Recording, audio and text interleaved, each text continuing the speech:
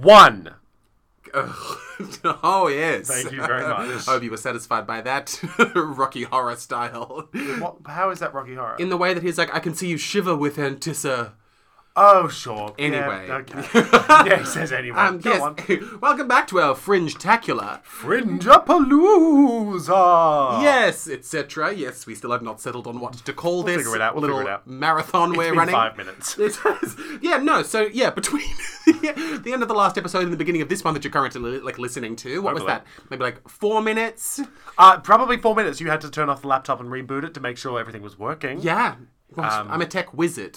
Here we are. Sorry for never being on the Genius Bar. I just... What? Apple Genius Bar Apple took me a Genius second. Bar, Yep. yes. Hey, do you want to do the intro? Oh, fuck. Yes, hi everyone, welcome to Praise Dionysus. Praise him. Praise him, oh yeah. So in this episode of our Fringe-gasm, we are talking about You're a Catch, Why Are You Single? By Sarah Winan, Mind How You Go by Dougie Baldwin, and a play about Ivy that is really about June by Olive Weeks. Great.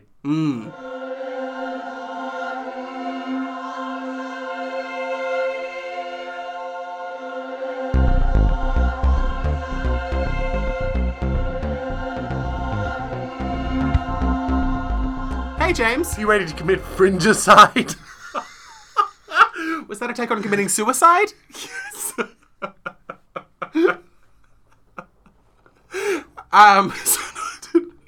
So not a take on regicide, not a take on fratricide. It was we're going to commit mass fringicide together.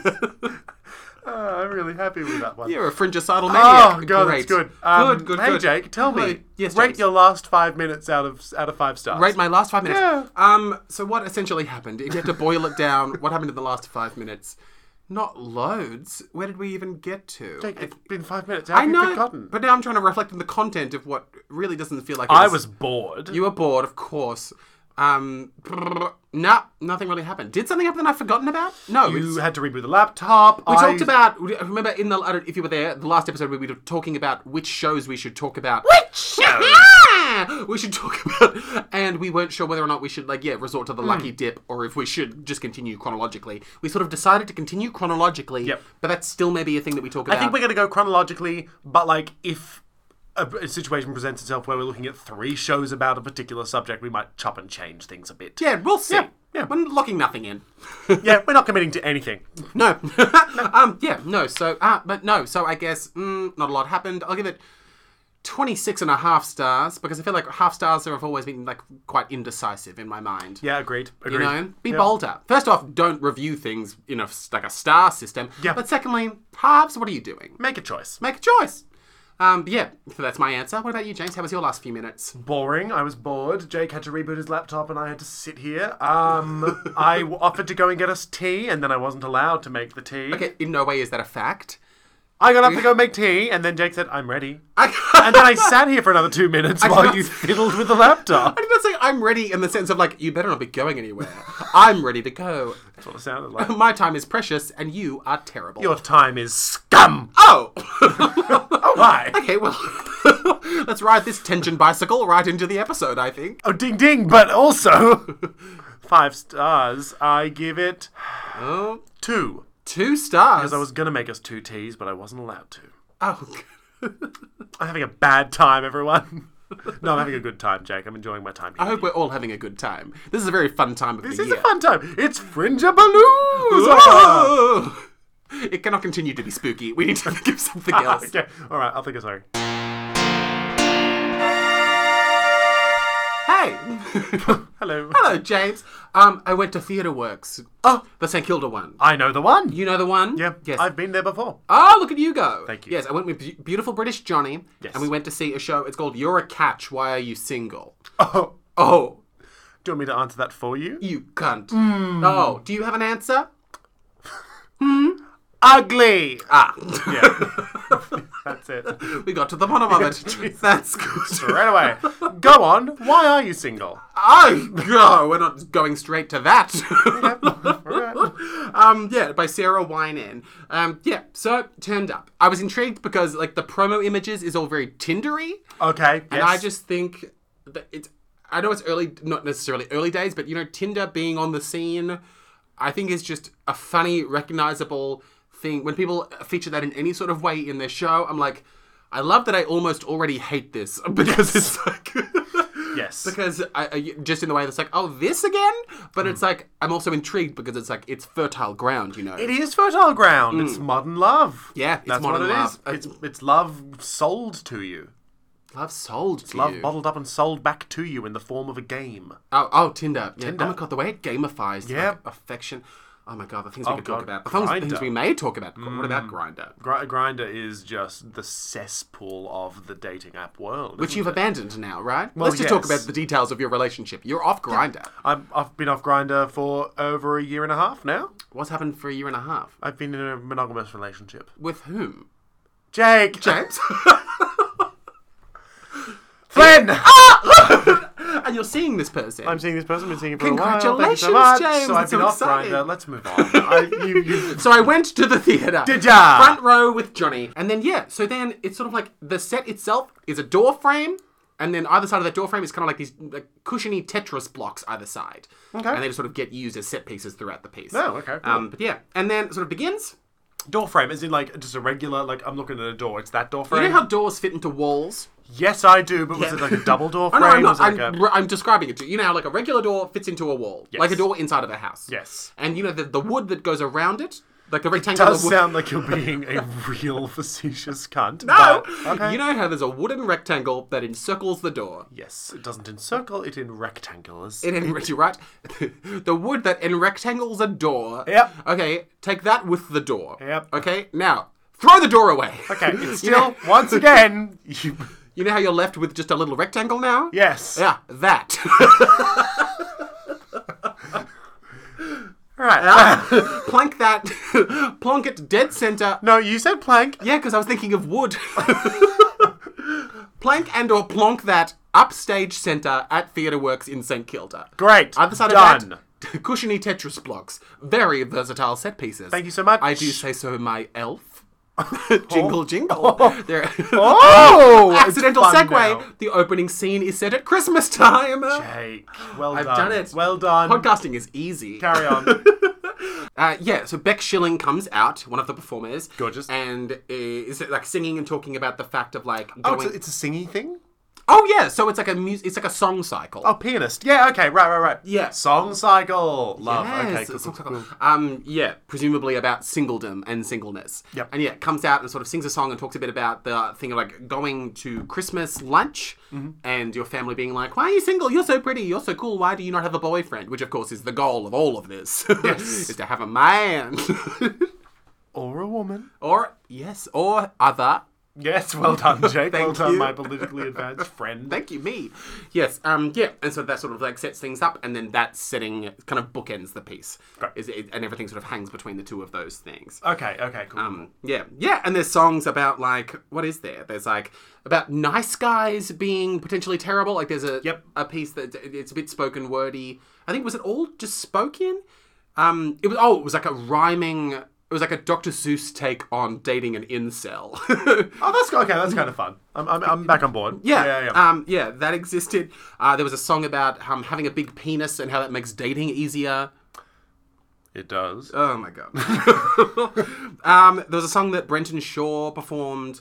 That was like it started off as spoken word and then turned it into a talking. He started off talking about trying to find like using Grindr to find a way to not feel alone. And something that I thought was quite well put was the feeling of not feeling like you're enough and not feeling like you're like loved or lovable, but then seeking out the feeling that you could be through something like Grindr and random sex in the way of like at least you can be guaranteed that in the moment where you're with each other and having sex and the other person is feeling satisfied and into you, at least in that moment you know that you definitely are those things. Oh yeah. Oh, that's haunting. Haunting? Haunting, that feeling. Is it? No, I just know that feeling that he's talking about. Oh, sure. Yeah. Oh, sure. You just go out to find people. Just go out there to hunt people down. Okay. Wait, is that what you would often find yourself going to Grindr for? Yeah, absolutely. Yeah, absolutely. Wait, so how would you describe why you would use Grindr? For sex, Uh-huh. for intimacy, Okay. Yeah, I don't think I ever really specifically used Grindr for dating. I think it was always very much I'm just saying I understand that vibe of like, yeah, this is good, this is nice, maybe I don't need anything more than this. Okay. Because if you tell yourself that you don't need anything more than this, then you can just have that and it fixes the problems. But it doesn't. Spoilsies. Spoiler alert. Yeah, but that's how you met Florg, wasn't it? It is how I met Florg, yeah. So, keep digging. Suddenly we do a complete U-turn on my opinion about Grindr. Stay there until it works. Well, but that was a complete fluke. Sure. There was some familiar stuff in terms of, and not familiar in a negative way, familiar in a way of like, it's sort of what we come back to when we talk about love as people. The feeling of having to be okay with aloneness was in there plenty. And, the feeling of trying to like, seek out love generally. There was, out of sort of nowhere, there was this really beautiful song that was performed by Marcus Doherty, who I think was certainly like, the cast was really, really strong. Oh, nice. It was a really, such beautiful voices, really good performers. They danced very well. It was really, it was a cohesive, like impressive ensemble. Someone who stuck out to me was Marcus Doherty. Especially in moments, he had this like long song that felt like it was an odd song to include in the piece just because the rest of the songs were pretty much all about dating, and this song was about his daughter dying from, I think, cancer. Oh. Which isn't about dating, but it was a beautiful song that was sad and moving, and he delivered it really well. But Gorgeous. I just thought it was a funny thing to be sticking out. Because you know how cancer's hilarious. Cancer's hilarious. But... Okay, interesting. Why was that in that show? I don't know. I guess in some descriptions of what the show is, it's about being alone, and I think if you have a child that dies... there's an aloneness to that experience. You feel pretty alone. Yeah. Yeah. And then I think there was a moment, just to make it about me for a second, I think there was me, I know, the worst topic in the world. There was something, and this is a positive thing that I felt, was like there was a number of times the issue came up of, and the thought came up, and it was kind of like interrogated and poked a bit, the thought of, throughout like the world of dating, having to ask the question of like, what's wrong with me? Like, why does no one want me? Why am I so bad? Like, I must suck if no one's in love with me yet. Yeah. And I found myself being like, oh, come on. But in like the positive sense of like, that's absolutely a mindset that you can fall into, but it's an unhealthy one, and it's one that you need to work on yourself until you find your way out of. Not to like dismiss people who are in that current state. But it felt like growth for me, outside of whether or not it's a correct thing for me to be thinking. It felt like growth in my sense because there was a time in my life where if I were to watch this show, would still have enjoyed it, but I resent how much. Maybe I don't resent it, but there was a time where if I saw this show and saw these characters being like, "What's wrong with me? Why does no one want me?" I would have been very much like, I know, right? Right. Like, okay. I get it, but like this was now. my first time experiencing people talking about that type of subject matter, and have been like, "Oh, that's not me anymore." That is new for you. Yeah, because it used to not take much to knock you off your axis a little bit. I'm very easily knocked off my axis, but but I don't think that is a thing, at least anytime soon, will be something that I don't expect to be the person again soon that's going to be like, I must be a piece of shit because no one wants to go on a date with me. Yeah, no, I don't imagine that happening to you anytime soon That's either. good news. No. See, that's a large step. Yeah, that is a large step, and for you, huge, because you've got giant feet. Thank you, I do. Okay. So this show made me have that revelation, and it felt nice. That's so nice. That's something. That's growth. That's personal growth. And if you can go to a show and it can highlight to you how you've changed for a positive way, I think that's good theatre, baby. There was this really wonderful ballad that occurred. And it was, call it a ballad? I always feel like ballads have to be schmaltzy, but no. But it was performed by Emily Jacka Lawrence. And it was about the experience of, it came out in this beautiful dress. And it kind of had a maybe this time energy, which is always positive, of course. And sang about not being sure as to whether or not she was in love with the person that she was dating, or whether or not she was just in love with the experience of what love is. Like whether or not she, liked him a lot, or whether or not she just liked being loved, and sort of like the performance and experience that comes along with that type of affection. Yep. Yeah. Yeah, which was just a high Have you point. ever been in that sort of situation where you've been in love with the situation but not the person? Yeah. Yeah. Yeah. Yeah. When I was like 21. Yeah. Yeah. Seeing this really wonderful guy. And there were like plenty of like high, large emotions involved.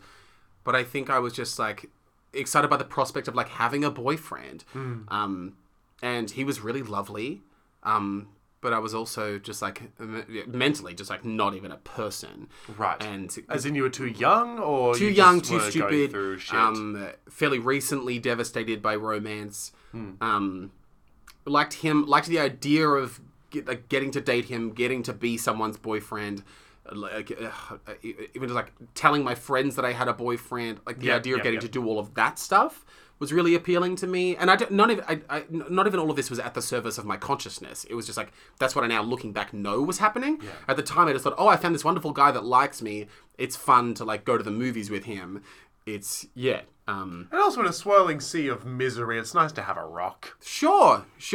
And I don't even think it felt like a rock. It just felt like a boulder? I don't know, maybe even just like a safer part of the ocean. It just felt like... That's a rock. It's... That's being on a rock. I refuse to believe I chose the wrong metaphor. Okay, sure. That's me playing you. See how well you fit into that one? Carry on, bitch. Yeah. No, have you had that experience of loving love more than the person you were with? Loving... Like loving the... I don't know. Yeah, I've definitely loved the situation. Sure. No, I don't think I have. I've definitely been in relationships that I have not enjoyed and wanted to be out of, which is a different thing. I don't think I've ever been with someone and loved the actual experience of being with someone more than I loved that person. Yeah, that's good. I think that's good. Yeah. Sure. But yeah. Yeah. I don't know. Yeah, I don't know. It's been phases where I really think about, not the prospect of like, never considering doing, but thinking about the experience, like the relatively contemporary... No, it's not even a contemporary experience. The feeling of the people that choose to be with someone who provides like financial stability or some type of comfort or... Yeah, something that is an option outside of loving them. Yeah. Like someone that... I don't know. Choosing something other than profound romantic love as being the person with whom you have a long-term thing with and getting comfortable with that idea. Because I super duper can't, and I've interrogated it a lot, but I can't ever see myself being the sort of person that can choose anything other than wild, passionate romance. Yeah. I guess people that, I feel like a lot of people that would choose that situation would also be forced into it. In What? No, in like a way of like, by situation, you know, they need someone who is able to support them. They need someone who is able to look after them. Like, In what sort of sense? I think we're privileged in that we're able to sort of have love be the primary drive behind wanting to be in a relationship. But for some people out there, getting married to someone who is able to actually support you and look after you is the driving force, because otherwise you might, you know, be out in the street. Who knows? Oh, sure. That's all I mean. Sure. Well, yeah. Totally, yes. Sorry, I'm hung up on like... I wouldn't consider it a privilege to be like, when I choose love, I'm going to prioritize the love. But yeah, it's certainly a privilege to think that we don't have to factor in the thought. Yeah. Okay, I will not be able to be an adult for much longer if I don't find a person with enough money to support a lifestyle that I can survive. Yes. Yeah. Yeah, that's super true. But yeah, the people that would be able to have a relatively comfortable existence, but instead opt for finding someone whom, instead of loving them, just wants the extravagancies that come with their romance. I see. Yep. Yeah, it's just not a thing that I can really get around. But maybe that'll change. Maybe I'll just I would become a love real money. gold digger. I'd love money so much. Oh my god, someone give me money. Oh, I don't love Greg, but I love money. My dad's name is Greg. Oh. I'm just remembering now that I said at the dinner table at your birthday party that I was going to have sex with your grandma. You did say that, yeah. And you know what? Everyone laughed. Everyone thought it was very funny. You didn't even say that. You said, I'm going to fuck your grandma. I did. You did, yes. Bravo. True to form. Great. Okay, cool. Anything else you want to talk about? You want to talk about Tinder? Do you want to talk about dating apps anymore? No, I feel like I do want to talk about love, but there are more shows coming up that have love as well, and I feel like we should save the love conversations for more love shows as well. You're going to save it for later. Well, I mean, I've got there's a show I want to talk about in particular coming No, up. great. No, Yeah, I'm yeah. excited to hear what that will be. That sounds like a fun time. Yeah, that was nice. Yeah, it was like goofy and light, and yeah. I love any time I see a show that is pitched as like dating apps. What about them? You know, that's fun. I love that. Dating apps, what about him? Yeah, Jake.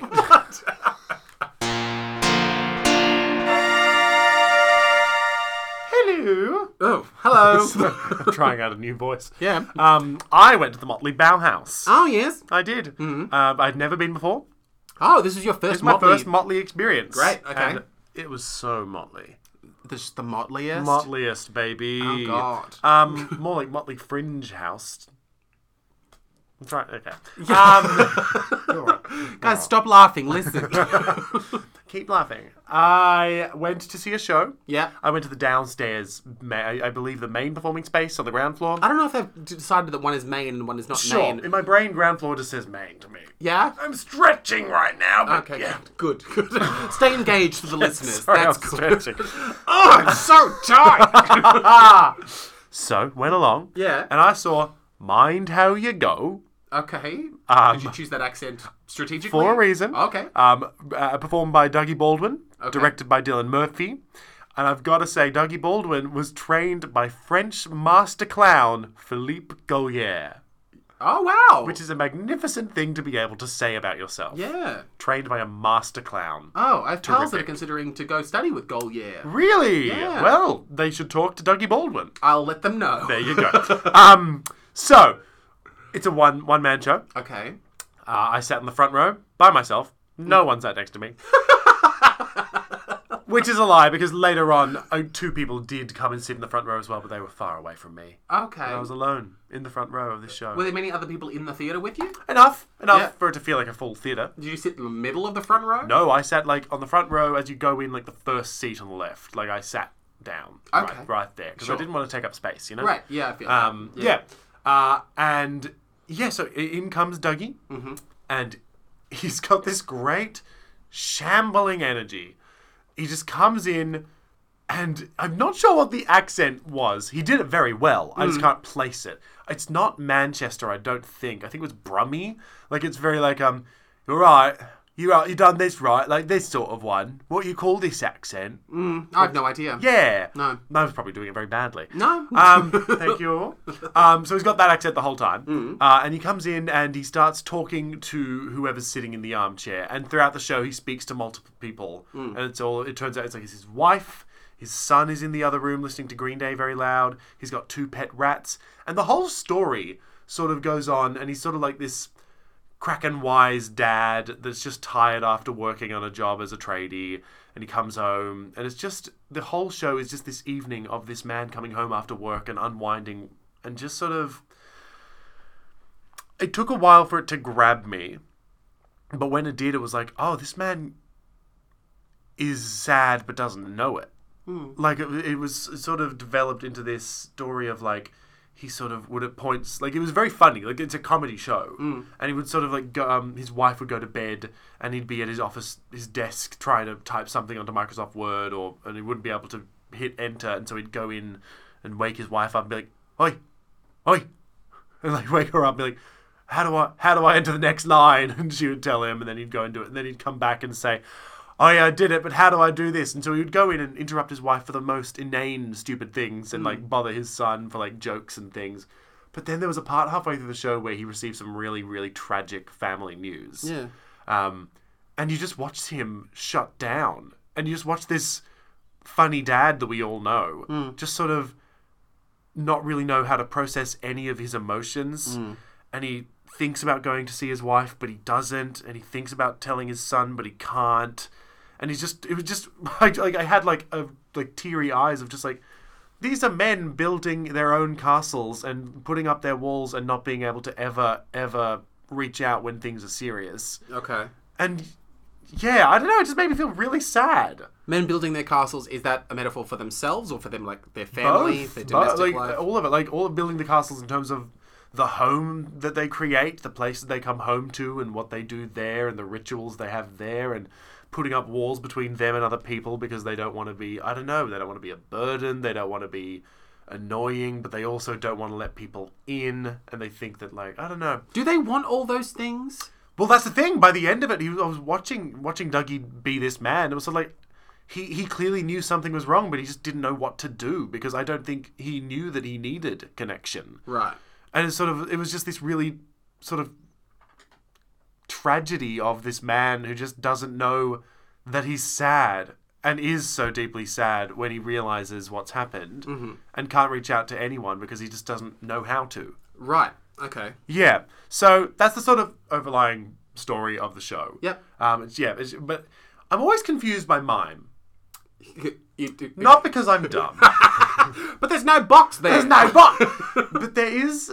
I always, when someone mimes that there's someone, like, it talks to someone off stage, or like turns to someone that isn't there, my brain goes, "Ah, yes, and now I will look at this person," but there's no one there.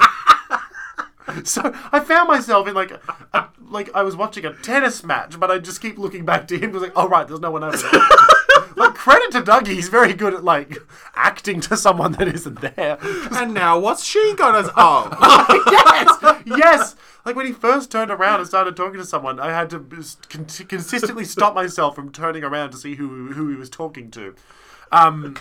Yeah, so that's just a fun little highlight of the show. I'm sorry, that is your example of you being confused by mime? That, and also I'm confused by people committing to certain parts of mime and certain other parts. I'm trying to remember now. Uh-huh.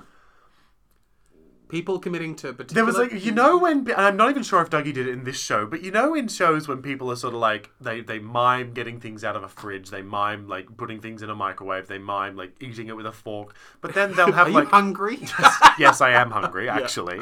But then they will pick up like a real typewriter and start typing on it. Yeah. Or like, they'll be like, miming, doing things in the garden, chopping down a tree, and they'll put down the fake axe, and then they'll go over and pick up a real cloth to wipe their brow. Yeah. I always find it interesting to see what have you chosen is important to be real, and what have you decided can be not real. Okay. Do you have any ideas of what the ground rules should be there? The ground rules? Yeah.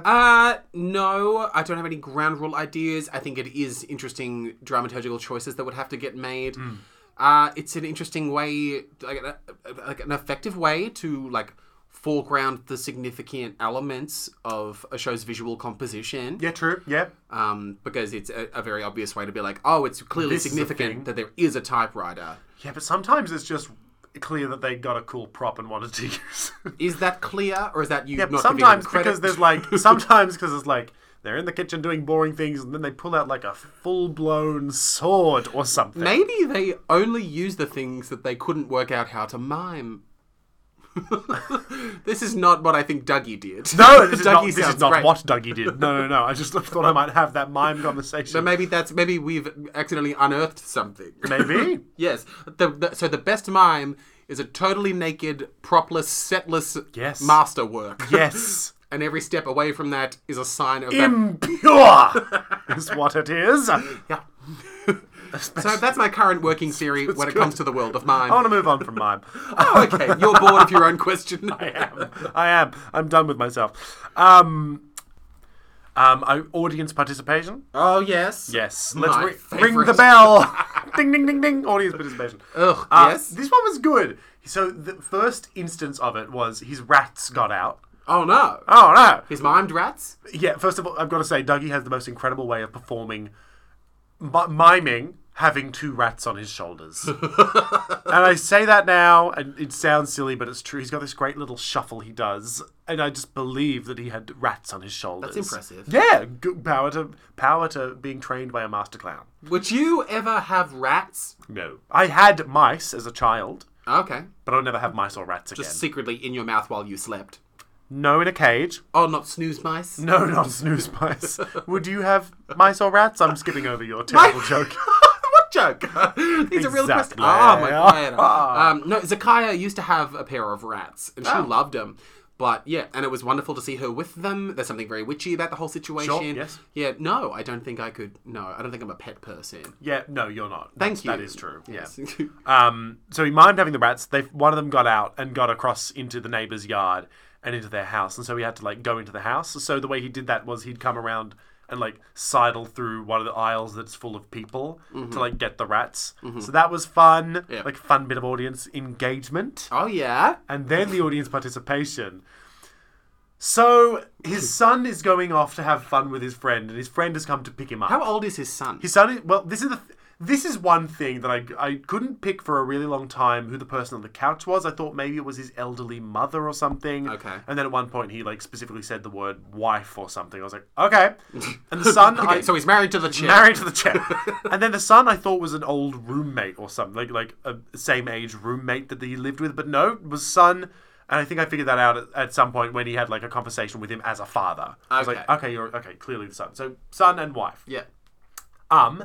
So someone's come to pick the son up, and he comes. So Dougie comes up to the front door, which is directly in front of the people next to me in the front row. Yep. And he just sort of opens the fake door, and he's like, "Oh, hey, mate, yeah, come on in." To this girl sitting next to me. Yes. And there's a long pause, Oh, God. and then Dougie does. And he's this- waiting for her to get up. Yeah, and everyone's sort of laughing because we all know it's coming, and he does this sort of. Why do you all know it's coming? Because he's come to the front door, he's staring at her, and is like ushering for her to come up. So Oh. like we know what he's asking her to do. Okay. And there's a long pause where she does it, and Dougie just sort of does this sort of like slow nod of like, yeah, this is happening. Yeah. And so up she gets. Yeah. But I will say the audience participation was great because she was meant to be an awkward young teenager that doesn't want to talk. Okay. So like perfect for an audience member that didn't really want to be on stage. Okay. So he sat her down next to him on the couch, and it was just this prolonged, awkward silence, interrupted by like occasional like, I don't even remember what they said. It was so awkward. It was just like, "You're on the football team at school, then?" "Yeah, right." Like that, just that for like 5 minutes. Okay, so she was well treated. She was well treated. Yeah, Right. she barely had to say or do anything. She just had to sit on the couch next to him. Okay. And I will say it's bold of him to give that much offer to an audience member. You never know. Because if she'd been like an improv superstar. Yes, exactly. Sure. Could have made it her show. Uh-huh. Power to her. She was great. I hope she's out there living Hey. somewhere. Good on you. Hope she hasn't committed fringicide. Which is where you kill yourself after doing Because of the audience Fringe participation Festival. in Yes. Fringe. No, as far as I'm aware, she's still out there. Good for her. Good for her. Yeah, so I don't know. It was just a really fun time. It was also not at all the sort of story I thought I would enjoy, but I did. Like, I didn't think I would enjoy a story about an average middle-aged man coming home after work and just unwinding and just watching him go through his life. But Dougie is just it's so fun to watch Dougie perform. He's just got this great commitment to character. And like I said, he's so good at making people that aren't there seem real.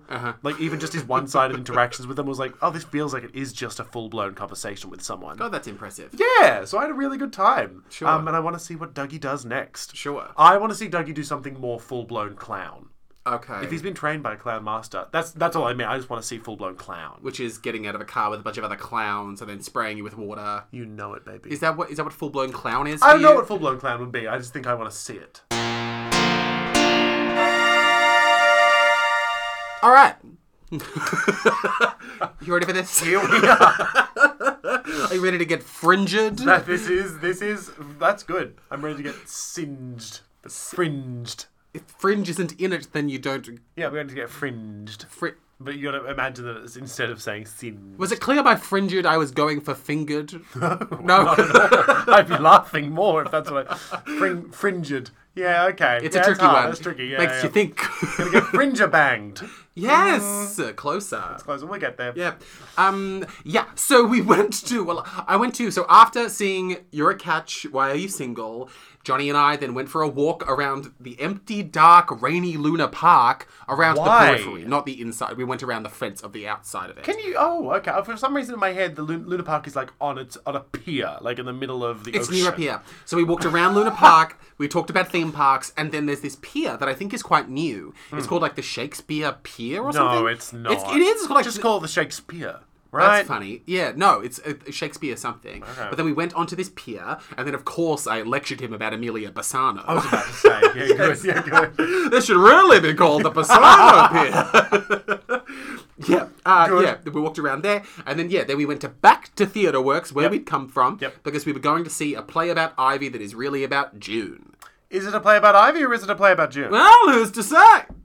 Not like that, Arguably probably. us. Well, Okay, sure. Go on. that's where we come in. I'll make the choice. But yeah, but we go back to Theatre Works, and then who do we see? Who do you see? Oh, you're never gonna guess. What do you want me to say? Because it was me. It was James. Because it turned out I was also seeing a play about Yes, Ivy that's really about June Ah! on the same night. James was there, and Hello. you were with, who were you with? I was with my partner, Huge Flaug. Flaug, and so Yep. the two of you were there, and so it was like the rare instance of us seeing a show together. Yeah, because we try not to because we got to drive up that content, baby. Drive up that content. It's a joke about consuming stuff. Okay, sure. alright. No, I just hate to think of us driving up content. Yeah, that's why I said it as a joke. Oh, Because that's that's what not really what we do. No. Good, well analysed. That's Okay. Go on. So then we went inside. Yeah. I'm going to say right now, I'm so sorry. Theatre Works, you need to fix your bathroom door. Oh god, you're going in hard. I'm going in hard immediately. What's wrong with the door? Okay, so they've got a accessible door, which is great. It swings open, you push a button, and it closes and locks. Oh, okay. I pushed the button for it to close and lock. It closed and then swung back open. Oh. Twice. Oh. And then it's the sort of thing it closes and you push the button to lock and a little light changes. You don't hear anything. Nothing else changes. When I lock a door, I want to know that the door is locked, you know? Especially if I'm down there like pants around me ankles, you know? I want to feel like I'm safe. Aha. So pushing a big black button that doesn't feel like it does much makes me feel very scared. And then the door swung open again anyway. Aha. So I'm just saying, it's terrific that it's there, but it needs to be tweaked. Yes. Theatre Works. Because half the audience saw your butt. The audience saw my butt. I didn't want that to be the case, but it was. Full disclosure, I'm pals with Olive Weeks, the writer and director of the show. Okay. She was the one that was sitting next to me when I saw that high school production of Dracula that I talked to you about. Oh, that's so nice. If you remember Vesley's Dracula. I remember Wesley's Dracula. Oh, Vesley is Draculian for Wesley. Okay. Are you familiar? You can just say Transylvanian. Oh, sure. Yeah. Anyway, yeah, no. It was So you plonk on in, plonk on in, front row. sit on down, front Yeah, row. dead center. I'm sitting between Flynn and Jake. Heaven. Yeah. Oh my god. Yeah. Johnny's next to me. It's a really great time. Gorgeous. Yeah. Yeah. Then it's a naturalistic set. Yes, very. Yeah, they were like strewn about clothes. It was bed? A bed, a great bed.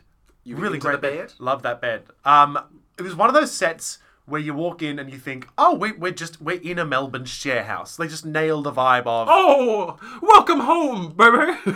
Welcome to Fitzroy. Oh, It's the share house. share house, Melbourne share house. Yes. Yeah. Oh, coffee. Oh. Why are you turning into Livable a failing old woman? Oh. It's share. Mamma Mia 2, baby. Mamma Mia 2. Oh, we should do a review of Mamma Mia 2. Oh my Let's do god. movie reviews. It'd be too much moaning. You wouldn't be able to get through it. Oh god, that was good. yeah. Mamma Mia 2. But yes, when I saw, Share House. I don't know Yes, how you set. felt, but when you saw the set, I was like, oh, naturalism. We can just like sit here. You love naturalism. Now and then, when I'm starved for it, absolutely. Sure, I don't particularly have any strong feelings towards naturalism either way. I didn't see this set and go, oh, naturalism. I saw this set and go, oh, it's a Melbourne share house. That's cool. Mm-hmm. Yeah. Yeah, no, I think it's just like part of like the sort of art that Fringe tends to generate, especially a lot of direct address, a lot of talking straight to the audience, Oh, yeah. a lot of, self-awareness. Oh, yeah. It was nice to be able to think, oh, maybe there's going to be a fourth wall. Oh, my kingdom for a fourth There wall. was not? There wasn't. But we'll get to that in a moment. But that's what I was ready for. were ready I was for a fourth excited. wall. I was just ready to just sit back and decide if this play was about Ivy or if it was about June. And did we figure it out? Well, that's the tittillating maybe that will get you through listening to this fine tale of two gaybos at the theatre with two other gaybos. Fringe! Yeah. Yeah, So, so show starts. yeah, it begins. It begins. We're sitting there. I actually can't remember how it starts. Oh, we didn't even speak about one of the best things that we love. What? Preset. Preset. Oh, there was a preset. There was a preset. Oh, you dumb bitch! There was a preset. No, I had nothing. Nothing. I'm sorry. Yeah, no preset. So so what happened? So Isabel Ford comes out. Yeah, and she's like, Well, she's already out. She was already out when we arrived. Yeah, she was there on the stage. That's right. Because, Yeah. yeah. So she was there. It was like dicking around on the bed. and like holding jackets up against herself to see if they looked good in a mirror that we couldn't see. There are a lot of clothes on the floor, which is true to a Melbourne share house bedroom. Sure, baby. Yeah. Stop it. Yeah. And yeah, audience filed in. The preset went for a while. I feel like I was watching her try on jackets for quite some time. Way too long, but also too long. No, only because there were multiple moments that you and I noticed of just like of accidental hush, and the audience all go, oh, and just waiting to watch. But no, Isabel just had to keep trying on fans. I love an accidental hush. It's just like, oh, they may as well just seize on the hush and go with it. Let me just go with it. No one's ready for the show to begin, but you know what? I'm in the mood. They're quiet. Got their attention. Might as well do it. Yeah, no, Connor is really mad about when the music fades, and Joel has also yelled about this. When there's pre-show music, but there's the pauses between the songs. Crossfade! Yeah, the people think the show's about to start, but really it's just swapping between Natalie Imbruglia and Casey Chambers. Yes, exactly. Have a crossfade. Yeah. Not that hard. Anyway, sorry. Yeah, no. Pissed off about the bathroom. The show begins. And so then what it ends up sort of being is like, so Isabel is playing Ivy, and then Alan Newton is playing June. Why did you say June like that? I don't know. I just wanted to contribute. Yeah. Yeah. So I guess, so this is one of those rare times where we both saw it. So I guess we'll just both be sort of shouting stuff. Yeah, that makes sense. Like June. I'll shout things at you sometimes, and you'll shout things at me sometimes. Okay, let's pretend that's a healthy way to have a conversation. Shut up! Sorry. No, that's fine. But so sort of like from a long distance, this play is about an imbalanced friendship. And / one-sided romance. Sort of, yeah. Because there's kind of like a sense that Ivy's in love with June, and it's in a way that it's quite a young version of love. That sort of all-encompassing, oh, I need this to be my life. Sure. Sort of love. Sure. Which scares me. But you don't consider that type of love to be specifically young, do you? I think if I had someone who loved me the way Ivy loved June, I would call the police. Oh my god! I think I get it, and I know it's a feeling that people have, but I just think there's a part of your brain that you need to manage to not be stalker adjacent. Mm-hmm. You know what I mean? Sure. Like there is a part of me that thinks, yeah, it's all well and good to have those feelings, but you need to be able to rein it in. Absolutely, but this comes back almost to the thing we talked about in the previous episode where we were talking about Vivian's play and talking about how in the dense fog of horniness or in the midst of love, it's almost a real test of integrity.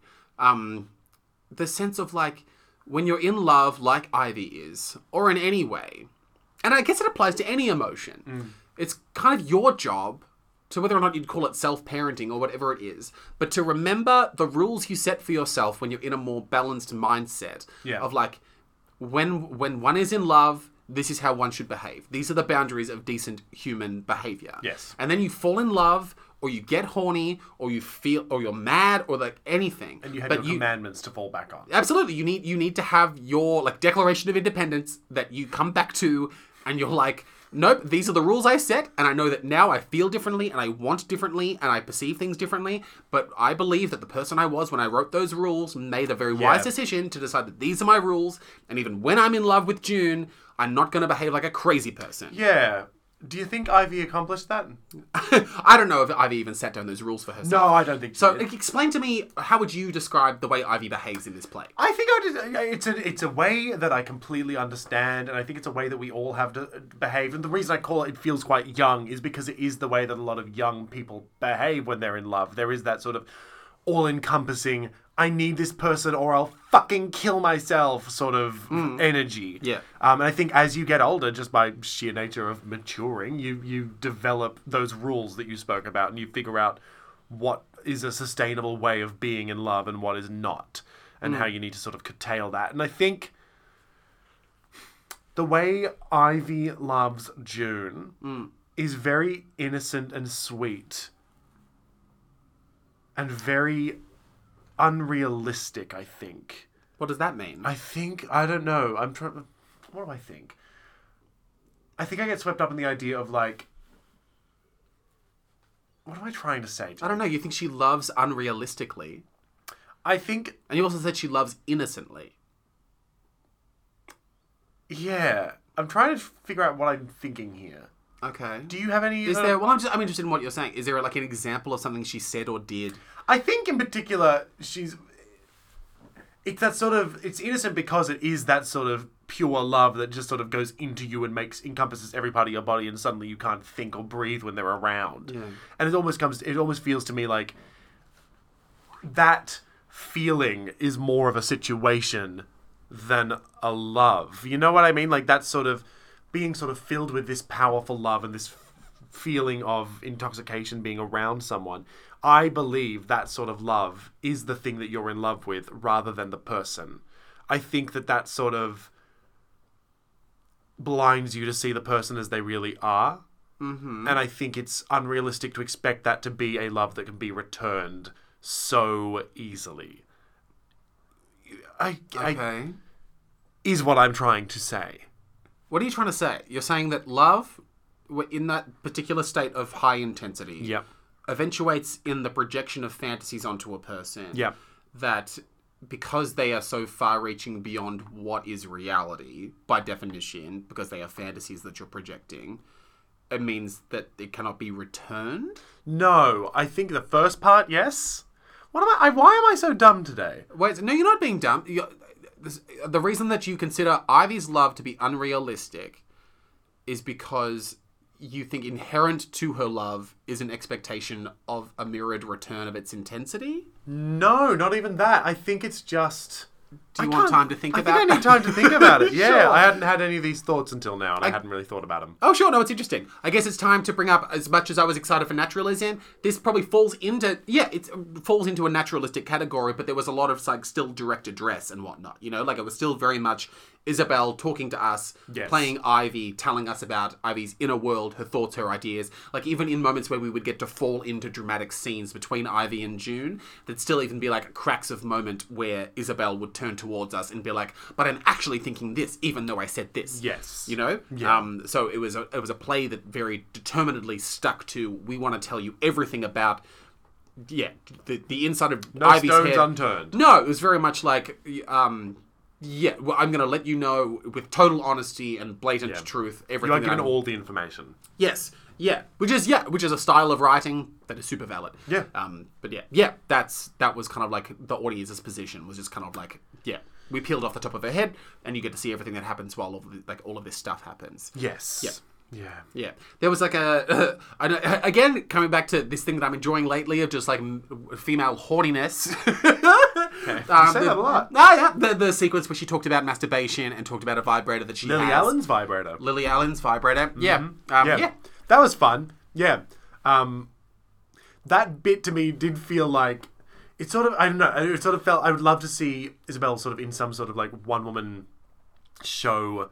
doing like that she's written. I love Isabel as a performer. I think she's terrific, God, right? That's the thing. Yeah, like, I just want to keep see saying her what your do thing so we can talk more about them. I just want to see her do like a one woman funny cabaret, like jumping from little story to little story, because that vibrator bit was so fun. Yeah, and I was just like, this is funny. Like more of this. Oh my god. Yeah, because these these two performers.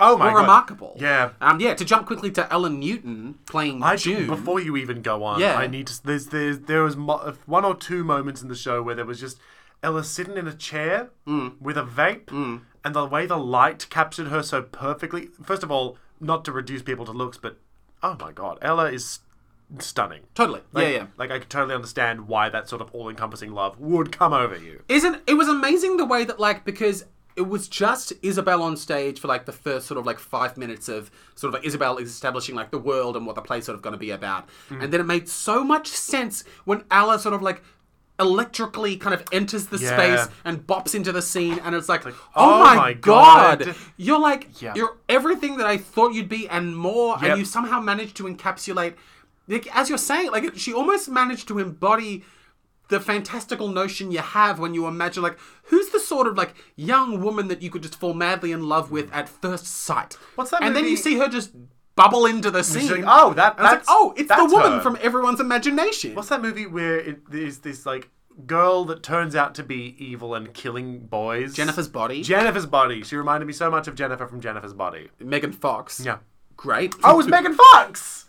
There we go. Yeah, she. I don't know movies. I don't know movies. Okay. I'm pretty foggy on why that reference even applies then, if you don't remember. I think it's a particular, Megan Fox holding the lighter under her tongue. Yes. Is something that I immediately thought of when I saw Ella come on stage. Okay. If that helps at all. That's it's just that sort of interesting. energy of, I don't know, cool, sexy, gorgeous, like, I'm obsessed. Great. And that image of her in the chair with a vape, blowing the vape smoke out through her nose, Yeah. like she's a bull about to charge, Uh-huh. was very cool. Sure. That was like the coolest image in the entire play. I thought that was very, very cool. Oh, cool. Yeah. Okay, great. Yeah. And Isabel Ford, it was just She like... had a real sort of, I don't want to say like earth, like dirtiness, but Dirtiness. she had a real sort of like, I'm here to talk about things. I'm here to say them, and I'm going to say them like this. So, you know, She reminded me a little bit of, I'm sure you'll remember their name, the performer that performed You Ought to Know from Jagged Little Pill. Oh God, yes. No, I don't remember. Do you mean the Australian version or The Australian version that we saw. Oh! That's really upsetting that I don't remember that one, but I do know who you mean. Absolutely. Yes. That performer, there was a real similarity in my mind between I'll bet that. I'll their bet that. energies. Also, I don't know how much of this was intentional. Yes. Very, very, very much like the lesbian character from Stranger Things. I have not seen that show. Same sort of hair, very similar energies, and also the fact that she says Stranger Things a lot in the show. I wonder if there was a decision to sort of try and, I don't know, be a bit like that character. Because it was almost too on the nose. Really? You know, like it was to the point of like, oh, you look so much like her. Okay, I would help, but I have no patience for child actors. So She's not a child. no, but the cast of full-grown Stranger adult. Things are children, No, they're not. aren't they? No, they're all like 18. At the start of the show, they were 18. Yeah, but this lesbian character is only in the latest seasons. And she's an adult. So So, I'm right. okay. All right. I'm happy for you to win that wrestle. Thanks. Give me something. I guess the content of the play kind of it's about an imbalanced friendship. I'm curious, have you ever had a friendship that kind of like was decimated by that type of imbalance, or like Not decimated. I've definitely had like friends in high school that I had like crushes on and sort of felt things for and didn't really know what to do with those feelings. A la Ivy. Yep. Thank you. I don't think I've ever had.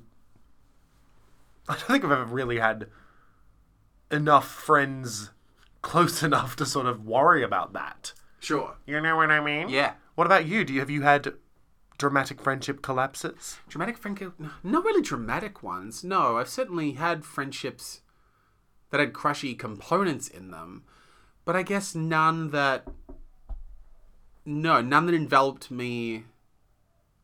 None that then continued to be friendships that enveloped me to the extent that Ivy was enveloped by her obsession with June. It was obsession.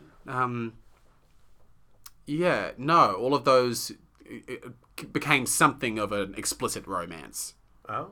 You dirty, dirty man. Yeah, and that's a short list of experiences, but none that haven't. Yeah, no, none that. Okay. All of the ones that had any sort of crushy component have all kind of like resolved themselves into some sort of healthy dynamic. Yeah. For sure. Yeah. Yeah. No, I was talking recently with a friend of mine about how so many friendships, especially when they're new, feel kind of. Even I was talking to Connor on this podcast about how new friendships can feel kind of crushy sometimes. Oh, I find especially with Yeah. Jake just dropped some paper. I picked it up. Everything's fine. Go back to normal. I find especially with like queer relationships, there is always that sort of. I find anytime, even now when I meet other gay men, I do have that knee jerk of, all right, are we going to be enemies, friends, or are we going to have sex? What is this? Yeah. Like there is that sort of immediate. Oh, this could be anything. Yeah. That I don't know why that permeates into my life so much, but every time I meet another gay man, I do have that immediate knee-jerk reaction. Right. Yeah. No, that makes sense. Yeah. In the way of like, well, that's even just like the rules of your own, like your sympathetic nervous system, isn't it? It's like, gay men is where so much stuff comes from. In the terms of like our like queer experiences of existing, like our romantic dramas and our romantic exchanges are always going to happen around other gay men. Yeah. You know? Yeah, true, yeah. You know, so it's like, of course it triggers inside of us like, oh, these relationships are the only places my disasters come from. So it's like, But also good things. Sure, plenty of good things. Yeah, but it's like you do kind of... Yeah, it makes sense that, especially when it's coming from both sides of things, it's like you do have to do kind of like that terrifying stare at each other and walk in a circle kind of thing of like, okay, where is this going? What is this? Yes, and at some point we need to lay down some ground rules in terms of how this is going to continue, if this is going to continue, because the guesswork is exhausting. Isn't it? Oh my god, I need some clear written guides. Mm-hmm. I need a little questionnaire every time I meet someone. Yeah, it's like... Tick this, please. We gonna bang? Fucking? Would we be fucking? Yeah. Anything else you want to say about June or Ivy? No, I think I've said all the things that I wanted to say. It was so wonderful to see. It seemed like a lot of the audience was like friends with Olive or family of Olive. Did we go on opening night? I have no idea where we were, but it seemed like, the fact that Olive was there in the audience made me feel like a must. But she wrote and directed it. Maybe she went to every performance. But it seemed like, there were so many people around talking about, adoring her so much. And she's clearly, a wonderful, talented person. So it was wonderful to see her be so supported and loved. Nice to see her be recognised. Yep, and it seemed like the production team was really into each other as well, so that's really lovely. Yeah, it's always nice to see a good team. A good team. Love a good team. So I guess the last thing to answer, Jake. Yes. Is it a play about Ivy, or is it a play about June? I guess the title's clever in the way that... maybe in the way of, like... As we've kind of talked about the idea of chapters of your life being kind of like devoted to particular people, for the time that is covered in this play, in Ivy's mind, which is where we spend the play, her life was about June. There you go. That's your answer. I guess. That's good. Yeah. My answer is also June because it says it in the title. Different approaches, but same destinations. That's great. Yep, the answers were written on the whiteboard, but I didn't look up during the test. Didn't check, and nor should you. Fringe. You can stop this. No, I'm enjoying this song. I was trying to come up with a fringe song for us. Oh, okay. And I haven't got anything yet, but I'll be working on it. So by the time we're about to take a break. Yeah. I'm about to go get us some coffees and food. And then by the time we return, I will have us a little fringe jingle. Yeah. Oh, don't try to say fringle. My mouth was already open. Yeah. Okay. Anyway, see you in a second. As usual. We may not agree with anything that we've said in this podcast already. Absolutely. And friends, don't let friends become theatre critics. I swear to God. Jesus, okay. Yeah. I need to eat something. We're going to go and get that sorted. Please look us up on Instagram, and also we have an email. Love you.